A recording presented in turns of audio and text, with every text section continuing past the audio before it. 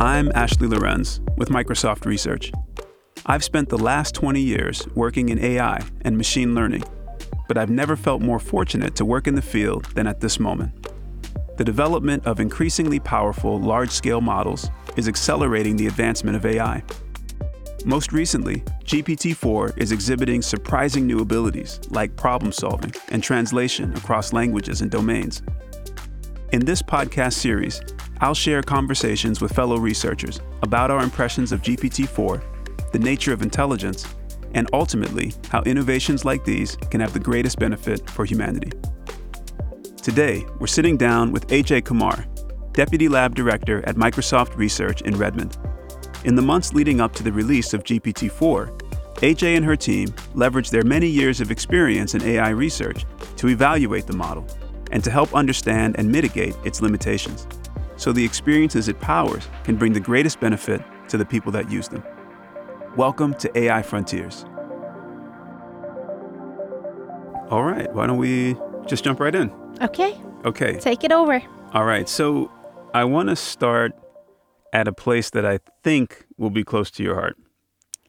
And that is with the difference between a model and a system. But let me paint the picture a little bit, right? So machine learning is a process through which we create something called a model, which is learned from data. The model is a kind of program that maps inputs to outputs, be it language, images, etc. In deep learning, the models are some variant of an artificial neural network. And finally, in the current era of large-scale AI, these models can have hundreds of billions of parameters or more. But there's a model, and then there's a system. The system is the thing that gets deployed when we put out a product or something. So, AJ, from your perspective, what's the difference between a model, as described here, and a system?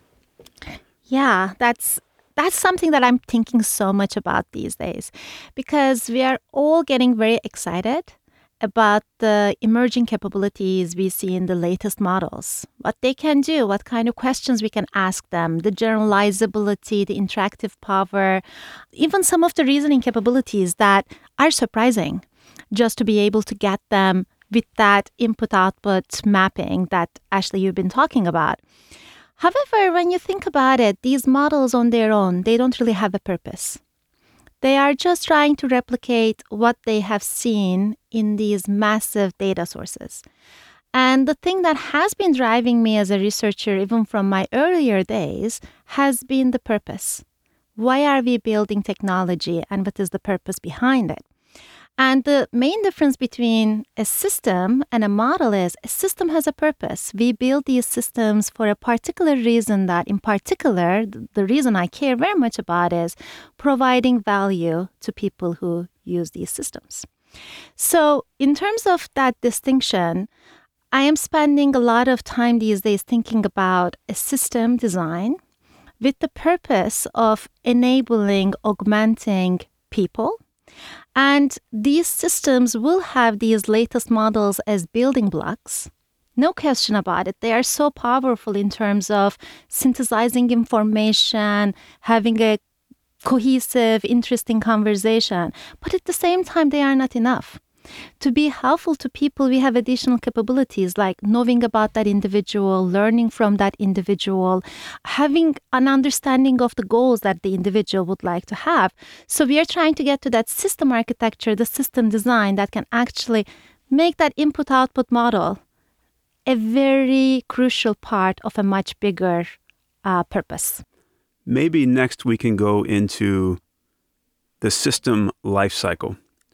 So there's a way that a system component, like a model, becomes part of a larger system that eventually gets deployed. So tell me about that life cycle. What's that like from your experience? From my experience, actually the larger system we really care about is the hybrid human AI system. Because at the end of the day, what we really care about is not how great a system is alone, like an AI system is alone. What we care very much about how well that partnership is working between the human and the AI system. And right now we have some systems out in the world that are actually already providing a lot of value for. For example, Copilot is a great example of this, the GitHub Copilot, where as you're writing code, it can make suggestions for you and you can accept or reject them. At the same time, this is really missing some very crucial abilities in it because we are still at the very early days of this Copilot AI revolution. So what are some of the capabilities we are missing? Copilot still doesn't really have a very good understanding of me as a developer. What are the particular habits I have? What kind of code I love to write? Maybe I care very much about the interpretability of my code by others when I'm not in that project anymore. It is not necessarily a preference that Copilot has about me. I think soon enough it will, because I think we are going to get to a world where these AI systems will know a lot about us, our goals, our preferences, our intentions, our habits, and then they are going to become a lot more helpful to us. The other thing that's not happening with the current systems is that they are not learning from feedback. As individuals, when we are part of teams, let's say I'm working with you, which we do all the time, I learn about you, give me a feedback, you say, next time don't do that. Maybe don't consider doing it that way. I take that into account. I get better at what I do because I learn from you. So the more we build these self-feeding feedback loops into our AI systems, they are going to have a better understanding of us as users, but also they are going to be able to provide more value for us. The first time I used GPT-4, I asked it a question that was inspired by my own work in underwater robotics. I asked it how far away I could hear a sound generated underwater in the ocean. The response took me completely by surprise. The model pointed out that more information was needed, like how temperature would affect the speed of sound through the water. It suggested I considered using a sonar array. It went ahead and made its own assumptions about those things and then gave me an answer. The reasoning was breathtaking to me. I knew for a fact it hadn't been explicitly trained to do any of that. It challenged my notion of the value of being able to do this kind of reasoning as a researcher. So maybe we can actually start with the model and your experience of it, the capabilities and limitations. But why don't we just start with your first impressions of it? It was surprising, mainly because I have been working in the AI space for almost I don't want to say it, but 2 decades. So we have been all thinking about new models, new architectures, what is coming in AI. We always had in mind these kind of ambitious goals for AI. For me, it has always been these AI assistants that come and help us with whatever we are doing. Even from the early days, it has been that. But always, that aspiration never really landed, because when we tried to build these systems, they became narrow, that they did not really match what as users we needed from them. And when I saw GPT-4 and started interacting with it, I saw some mind-blowing capabilities that I thought I wouldn't see for many years to come. And one of the surprises was how quickly we get here. So that's kind of number one. And we can talk a lot more about what are those surprising abilities. But second, immediately my mind goes to, what can we do with this? Because first of all, there's so much potential now we have in terms of bringing that vision of helping people into a reality. But second of all, because I also care a lot about responsibility, oh my God, this powerful model will come with so much responsibility.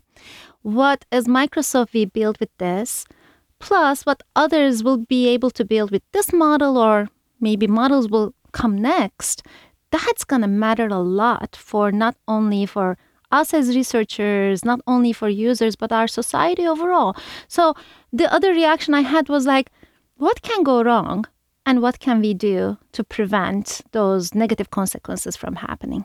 And that's going to be a long journey that we are going to be on. Sure. Let's get further into those surprising capabilities. Yeah, sure. So one of the very surprising capabilities is how general purpose these models are at the moment. I can prompt it to write code, write poems. I'm Turkish, I can ask questions in Turkish and I can get very fluid responses in Turkish. It can actually write me beautiful poems about sunset in Cappadocia in Turkish, which is like, oh my God, this is already creating an emotional reaction, right, when I'm interacting with it. And then though, you get into much more practical tasks. For example, how do I turn some of my thoughts into writing? How can I customize my voice for different audiences? And the model seems to know about these things and can help me, but not producing a final result, but bring me to a point where I can be a lot more productive. So that general purpose nature of it, like I can go from writing a poem, which I'm terrible at it, to writing academic papers, I think I'm better at that, and helping me throughout the spectrum when I'm not good at something, when I'm kind of good at something, that is just showing me so much potential, so such a big spectrum. But the other thing is the interactivity. It is not the static tool where I basically ask one thing, it gives me one answer, and I'm kind of done. Like whatever I can do with that one turn is all I got. It is actually the opposite. It gives me a response and I can actually instruct it further. I can talk about my preferences, how I would like that to be changed for something that's a much better fit for my needs. And as a person, I may not be able to articulate my needs at the beginning clearly. So that interaction of like being able to see what it can do and asking further is just making it a much more capable tool. And the other thing is the reasoning capabilities. What I mean by that is that, for the last few years, as these larger models came out, we all said, okay, this is pretty powerful, but it is still just like repeating patterns it has seen in the internet. And one of the, I think some of my colleagues used the term was stochastic parrots. It's just repeating things back to you. And what we are seeing with GPT-4, and I think it's just the phase transition, we are at this point in this phase transition and these capabilities are going to get stronger and stronger, is that the capabilities for synthesis, compiling information together to get into new insights that may not exist. I'm not claiming all of those insights are correct, but they are giving people sparks that they can further think about and build on. Also, it can reason about multiple steps. It's not a planner yet, but it has the basics of thoughtful reasoning where we can start from a point towards a goal and we can collaborate to work towards a plan to get there. And those are all very powerful things, especially when we think about building an AI system that can take somebody's goals and turn them into actions. So you mentioned planning as a limitation of the model. But let's just talk about, maybe more fully about the limitations that you see in the current model, current state of the art. A lot of people, when they think about these limitations, they see these as reasons not to invest in these technologies at all. I look at it from a different perspective. I see these as pieces of the puzzles that we need to invent and put in place. So we started this conversation with the distinction between the model and the system. The model is a very powerful piece of this puzzle, but we are also, as we are building these systems, like the Bing is a great example, the GitHub Copilot is another example, we are seeing what they can do, but we are seeing a lot about what they cannot do. And that is giving us, as researchers, ideas about new puzzle pieces we need to invent so that we can come to this architecture. So, a huge limitation, hallucinations. I think that is top of mind for a lot of us. These models learning from large data sets on the internet, they don't have fresh information. They are not able to separate reliable information from unreliable information. And also because these models are general purpose tools. Sometimes you want to use them for creating something new that doesn't exist on the internet. For example, writing a brand new poem that nobody else wrote before. But sometimes you want them as information retrieval engines where the biggest requirement is being correct in terms of that information coming back. So we are all learning, like, how can we understand the purpose, turn it into prompts, and then figure out the best way to instruct these models so that we are getting our desired behavior in return. But also, how can we actually in the future specialize these models in a way that we can have versions that are much less prone to hallucinations? How can we ground them with the right context and know how to communicate that intent well so that I can be assured that whenever they are giving me information, giving me facts, when I need the facts, they are giving me the right facts. We are at the very beginning of solving this puzzle, but in my mind, this is not a limitation. This is actually showing me a lot of problems, research problems to invest on. So AJ, you're a leader here at Microsoft Research. You've got a team, and your team is instrumental in this process of turning the model into a system for some of these applications. And I guess you've talked about understanding the purpose. Systems have a purpose, and maybe there's aspects of the system design that mitigate or deal with some of the limitations in order to make it fit for that purpose. You mentioned grounding, for example, as one of those methods, but can you just get deeper maybe into grounding and some of the other techniques that you use to, again, turn the model into a system? Yeah, definitely. We have been working with different teams across Microsoft as some of these technologies find their way into products, both understanding the limitations, but also helping to overcome those limitations with existing techniques. Of course, there's a lot to be invented, but right now we still have some things in our capability list that we can apply to make these problems mitigated up to some extent. Just to give a few examples, right? When we are giving search results, instead of just using GPT-4 to produce that results, we are actually getting better, more accurate results when the top search results are provided as context to the models for them to create their generations. So that is one technique that is currently implemented.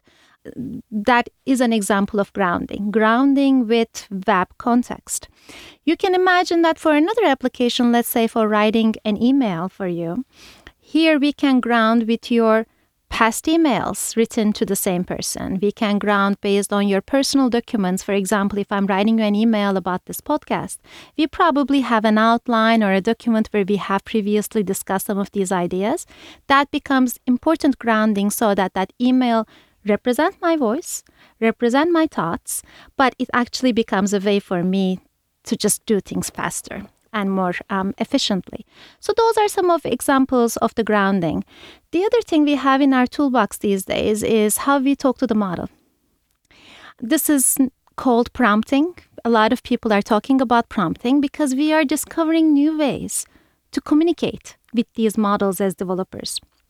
If you remember back in the day, the way a developer would talk to a machine learning model was giving labeled data. Here's an example, true, false. Here's an example, true, false.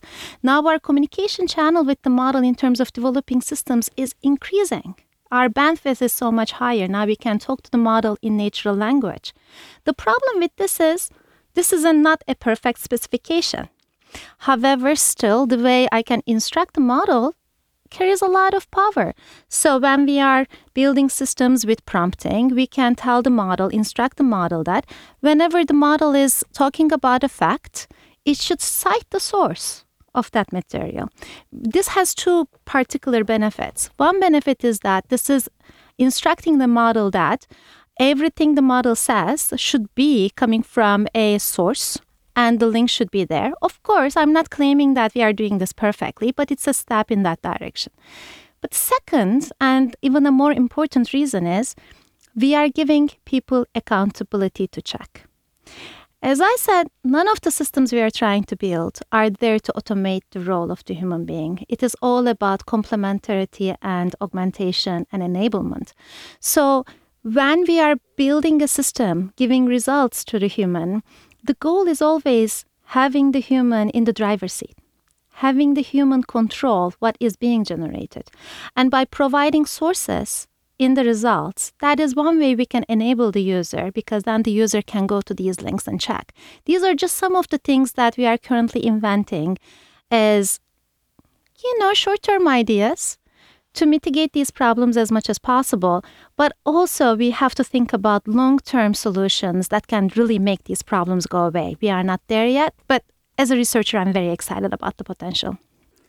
I'd love to just drill into this notion of specification for a moment. You mentioned the complementarity. You mentioned the intent to have these systems amplify human agency. And with that stewardship of the system comes the expression of intent. And, you mentioned maybe even in the era before machine learning, the way to express intent was through a very explicitly written program.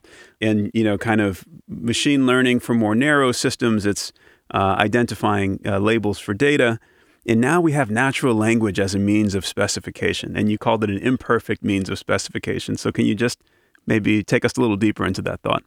Yeah, so we have been talking about what we are seeing in the latest models in GPT-4 as a phase transition. We haven't arrived at the best possible model, and we haven't arrived at the best possible way to communicate with that model. We are at this very specific point in our history where we are saying, okay, our models are getting really capable, and that communication channel has opened up. Now I can talk to it in natural language. I personally don't think that this very noisy way of just communicating things in natural language as a way of prompts is the end final product of how we are going to be talking to our AI systems. However, it is a way, and with iteration, we can become more precise. So let me tell you this. Let's say I want this AI system to write me an email to you. The simple prompt could be, write me an email to Ashley, and you should talk about this and this. I can see the result. Immediately, I can see what I don't like about it. Imagine I could say more specification, right? I can say, oh, don't mention this, include this as well. The tone should be this way, not that way. These are all additional specifications I may not think about when I'm just prompting the model, but over time I may get better and better in terms of really specifying my preferences, my intent. So right now we are in this very noisy process of almost like try and error. We are trying something, looking at the result. If we don't like it, we come up with a correction. I think over time, we can really compile these experiences, how people are specifying things into these models, and that can pave the way for much better communication methods. Again, we don't have the answers yet, but I'm also not thinking that these prompts are the best way to interact. And as I learn to specify my intent to a particular model, how much does that knowledge or that skill of prompting this model in an effective way translate when I pick up another model or maybe, another iteration on the same model? Do I have to relearn it every time? Ideally not, because we all want to be consistent. We don't want our experiences to go away just because we are starting over with a new model. Again, so far, a lot of the model developments have been guided by numbers. How big the models are, how accurate they are, how do they do on certain benchmarks. Now, as these models are enabling real systems for humans, we need to bring in other criteria that are human-centered. That not can only be explained by how well you predict the next word, but it is about what you said. How can I get consistency in the way I communicate with this model? How does this model learn better about me? How this model can capture the right context about me? So I think we are at the beginning of understanding those human-centered considerations we want to have in these models and somehow incorporate them into the way these models are trained. Earlier, you mentioned responsibility. That Microsoft, has a responsibility, when we put these systems out in the world. As researchers and engineers, we have some stewardship of that responsibility in the design process and throughout the life cycle. How has that manifested here, for GPT-4 and the applications that you've worked on? How does that aspect of responsibility enter into the system design and engineering for you? In a very similar way to how we have been thinking about responsible AI for the last 5-6 years. It is a journey. And with every model, including GPT-4, the first step is understanding. Understanding the capabilities, understanding the limitations, understanding what can go wrong and what can we do in a short term to prevent those negative effects to be as little as possible.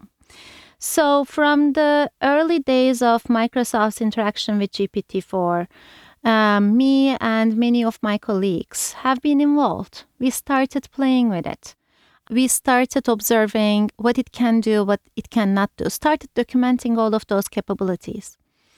And then you need to take a step back and say, okay, what can I say about the risks? Because you observe the instances, but there are these higher level risks that you should be considerate about. So it became obvious that hallucination was an issue. The other issue is something we call manipulation. The fact that these models don't have a good understanding of what they don't know, but at the same time, they can also not admit that they don't have the right answer. And they may actually even try to convince you as the user that what they are providing is the right one. So we started thinking what kind of mitigations we can bring in place to make these problems as little as possible. Of course, another consideration is offensive language, biases, content moderation. So that's another factor that a lot of my colleagues have been involved with from the early days. And we worked closely across the company in terms of putting practices in place. Sometimes this is content moderation modules. Sometimes this is prompt engineering to get hallucinations to be as low as possible. Sometimes it is really thinking about those high-level guidelines you can give to the systems to make these risks as low as possible. So we have been very heavily involved from the beginning. And we are also putting our ideas into publications to share with the wider world because we are aware that not everybody will have as much experience as we have with these models. So how can we actually capture our experience and share with our academic colleagues so that we can all think about these problems together? So now I think we have some understanding. Again, now this is distilling the longer term research questions and getting our teams to focus on those. Another important phase of the research life cycle or the system life cycle is the test and evaluation. So you design a system, you conceptualize it, you develop it. At some point, put some mitigations in place, perhaps like the ones you suggested. At some point, then you have to test it. How does that happen with this kind of a system, this kind of general purpose system? Yeah, so, just thinking about traditional machine learning, testing was always a very core part of the way we built machine learning. You would collect some data, you would make part of that data training, and you would have part of that data as test set, and then you would have a quality measure for every model you are building from day one. That is no longer the case with these generative models, especially as we get into this prompt something and you have your application development culture. There are really big questions about how we evaluate these models. The insight there is that because these models are generative, they can also be used for creating test data. So on the topic of hallucination, for example, we have been using GPT-4 for simulating dialogues fed by queries, common queries, and also get the model to check if some certain risks like hallucinations are happening. So this is giving us a partly automated GPT-4 powered evaluation pipeline that of course needs to have human eyes on it because not everything the machine generates or validates is always correct. But this gives us a loop to be able to generate data at scale and do evaluation. But of course, not all problems are equally vital for our society. There are certain things that carry a lot more weight than others. For example, even on the topic of hallucinations, if a search engine is providing wrong guidance on a critical health query, that is a much bigger risk. So this is why another important part of the evaluation is red teaming. How can we bring human eyes onto this system in the most critical ways and actually get them check what the systems are doing? So again, we are at the early days of figuring out what evaluation is going to look like for this new generation of models. Again, human AI partnership is going to play a key role in the way we evaluate these systems. We see that generative capabilities of these models are powerful for creating data. Human eyes are always going to be important as the final checkers of what is right and what is wrong. And we just need to build these techniques and make them a part of the way we build AI systems with these latest models. I want to ask you about a term, the term agent.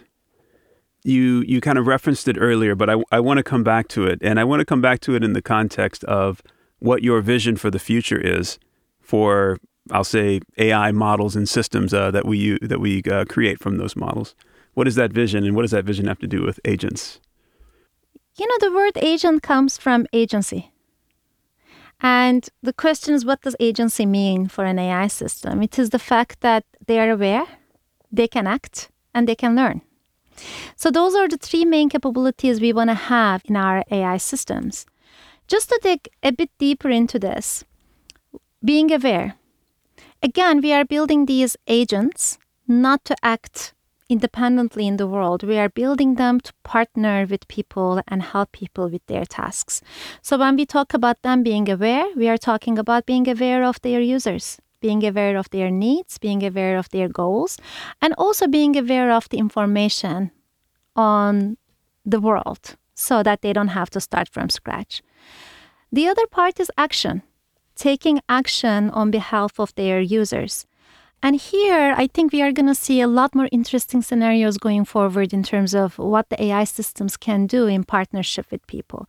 Right now, we are seeing writing documents, collecting information from the web and presenting them. But in the future, what other creative things AI systems and humans can do together? What other tasks that you just don't want to do and you want the AI to take over with your accountability and control, of course. So that's the part of the acting we need to figure out. And the other part that is very important is learning. We talked about GitHub Copilot, which is a wonderful AI application that so many people are getting value in the world. At the same time, we are not only talking about GitHub Copilot getting better at code completion, we are talking about GitHub Copilot getting better in terms of providing value for people. So in terms of getting better, we have to figure out what is that human-centered reward we can provide to these AI systems. Just in terms of the value people get, what has been good, what has been bad, and use that reward signal to teach the machine how to act better in the world. Those are all part of the framework we have for this AI agent. And just to reiterate, this is always going to have these very powerful models as a building block. But as you can imagine, we will need other components to get there. Thanks, AJ. Well, I'm certainly excited by the technologies we have today, and I'm excited for the vision that you've articulated for the future. So yeah, really appreciate you sharing that vision with us today, and thanks for spending the time. Thank you.